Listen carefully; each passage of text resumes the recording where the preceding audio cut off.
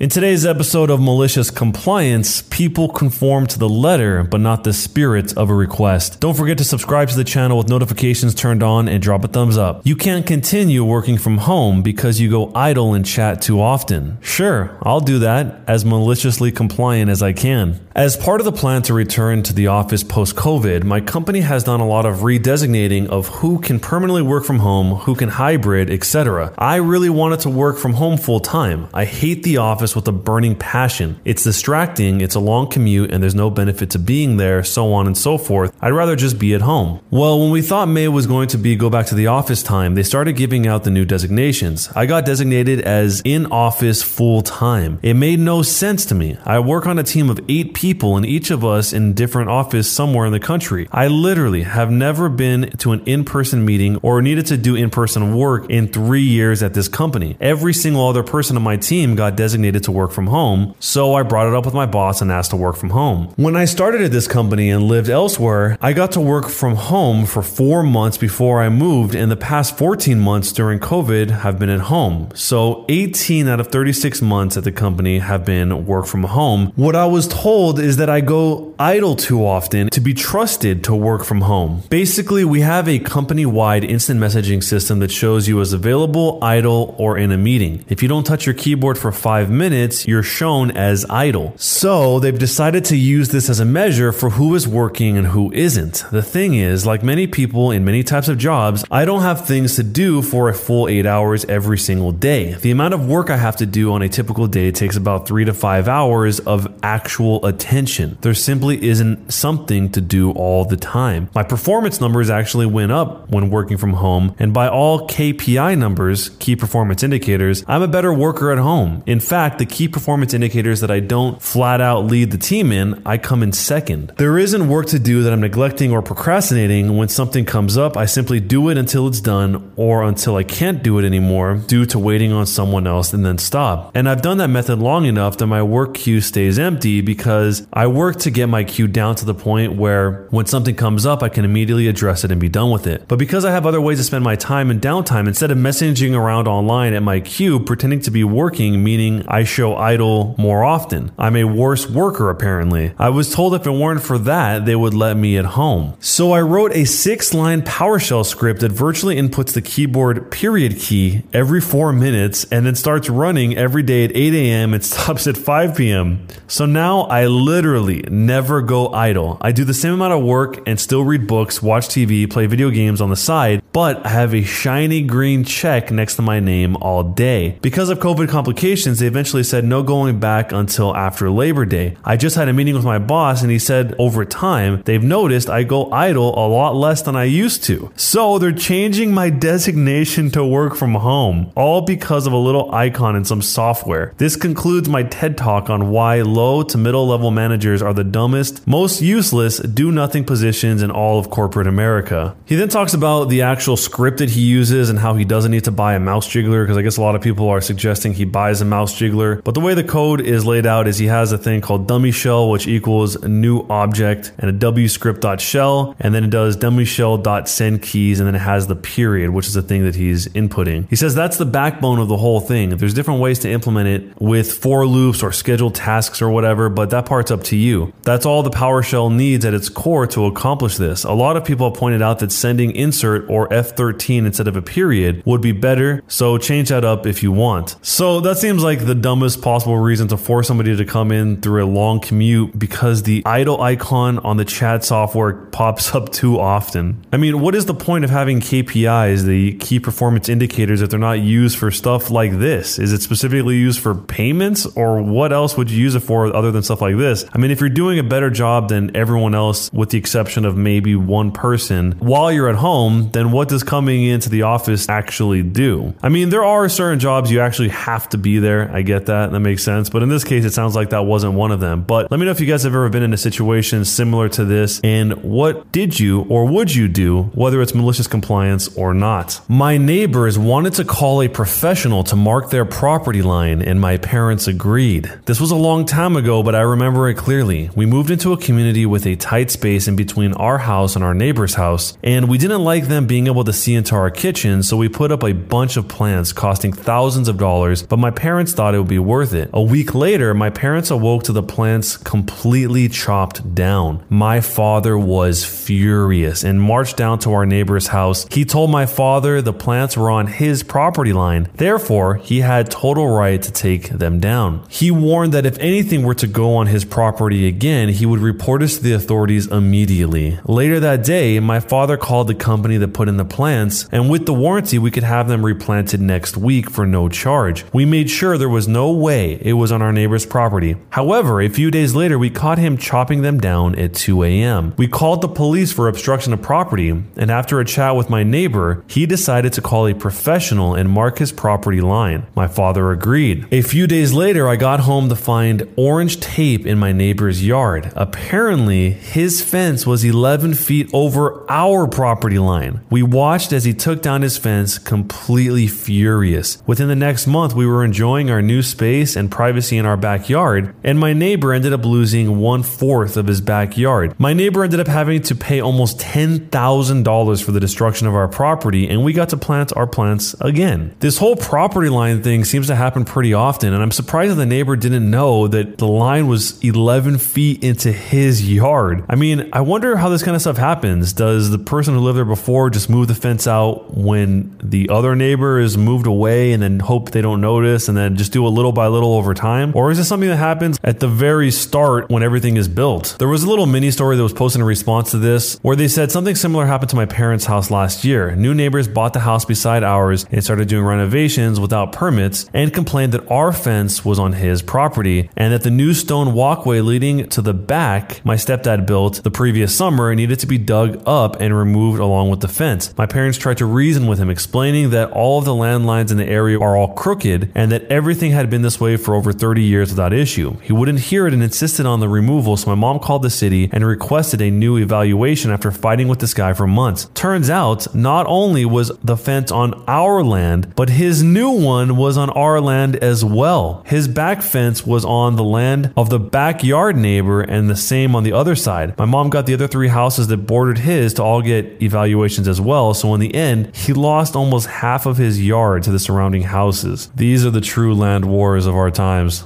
America. We are endowed by our Creator with certain unalienable rights: life, liberty, and the pursuit of happiness. At Grand Canyon University, we believe in equal opportunity, and the American dream starts with purpose.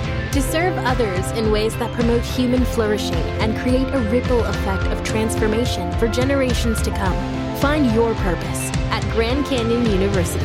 Private, Christian, affordable. Visit gcu.edu.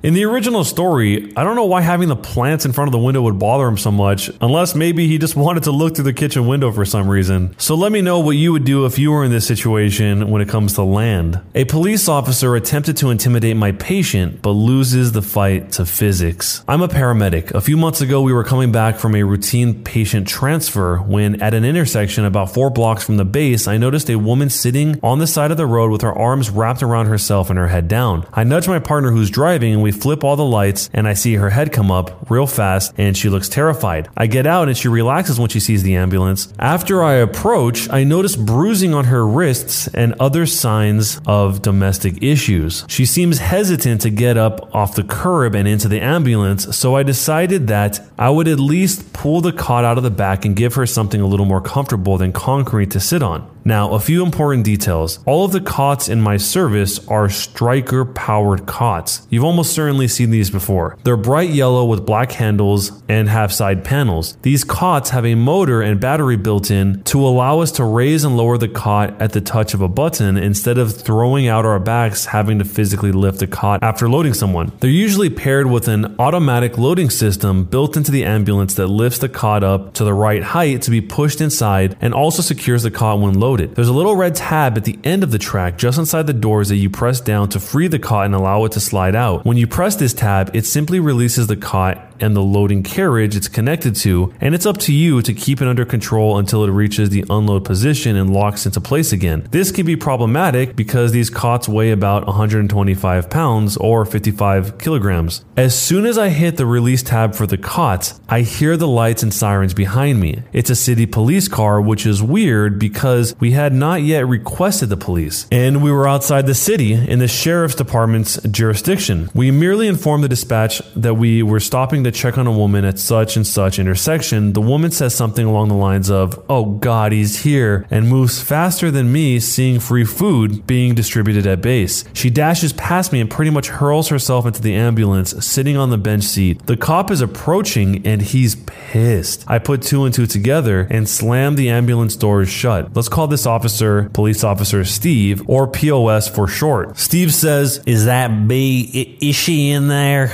Me. Who? Steve. "You know damn well who I'm talking about." Me. You mean my patient? I'm afraid I haven't gotten a name yet. Steve. "Open those doors. I need to talk to her." Me. You're not using my rig as an interview room. You could talk to her at the hospital. We go back and forth like this for a few minutes, and my partner comes back at some point to see what the holdup was, but overheard my stonewalling and went back to the cab to call our chief. I continued my routine of deny and delay until a pair of deputies, likely specifically requested for this by the chief, arrive. Oh good, now I have witnesses. See, we had stopped on an upward incline. I had hit the release tab on the cot and it wanted to slide back. I had to close the door so swiftly, I didn't bother pushing the cot back up against the stops and locking it in place. Emboldened by the presence of the two deputies, he gets in my face. "Get out of my way or I'm gonna have to charge you with obstruction." Okay. I step out of his way and he opens the double doors. Between the cot, the monitor, and the jump bag, I'd say there was probably close to 160 pounds contained by those doors, all of which comes barreling out and hits Steve, the officer, square in the chest. He goes backwards and falls on his butt. One of the deputies laughs out loud. The other walks up and kneels down beside the guy. He says, "Your shift captain is going to be here in 5. I wouldn't be here then if I were you." Officer Steve gathers himself up, scowls at me, and then stomps off. There is a limited amount that I can say about the aftermath as the trial is not settled yet, but we all know how well charges stick to cops. The woman is now living elsewhere. The cop is still a cop, and I have been getting pulled over at least twice a week ever since then. But the video footage of him getting body checked by that cop remains one of the best things I have seen. So I think the obvious implication is that the officer, Steve, is the one that was doing this to that woman, which is horrifying. The paramedic here, if he knew that or assumed that, I hope reported him or told someone in order to help this woman. Otherwise, she's going to have to keep going back to that. Unless I'm completely missing the point of this, and that is not what the implication is. And also, as other people have pointed out, getting pulled over twice a week is definitely harassment. They must have figured out the name of the paramedic, found out what his license plate is and what kind of car he drives, and then just constantly just keeps pulling him over again and again. Someone responded to this saying that, "I can't recall the case, but I do know someone successfully sued over this exact police behavior of pulling someone over twice a week." There's another story where somebody said, "I know someone who was pulled over 26 times in 1 week at the height of the harassment. This was 20 years ago, so he used audio recordings and a VHS camera for documentation. After a month or so, his lawyers got an injunction against the department. He would lock his brakes up whenever he saw a cop car, do a donut/burnout, and drive off, flipping them off as they couldn't pull him over anymore. Oddly enough, it was in a small town in Texas of all places. SWAT eventually raided his meth lab, and his days of joyriding were over, but for about 6 months, he was Mario Andretti all throughout that town." So anyway, the better outcome probably would have been to actually try and help the woman in the situation, if I'm understanding this right, rather than letting the cop get hit in the chest with 160 pounds that maybe could have been really severely dangerous. But let me know what you guys think. What would you do if you were in this situation? Or maybe you have been in this situation. Let me know what happened.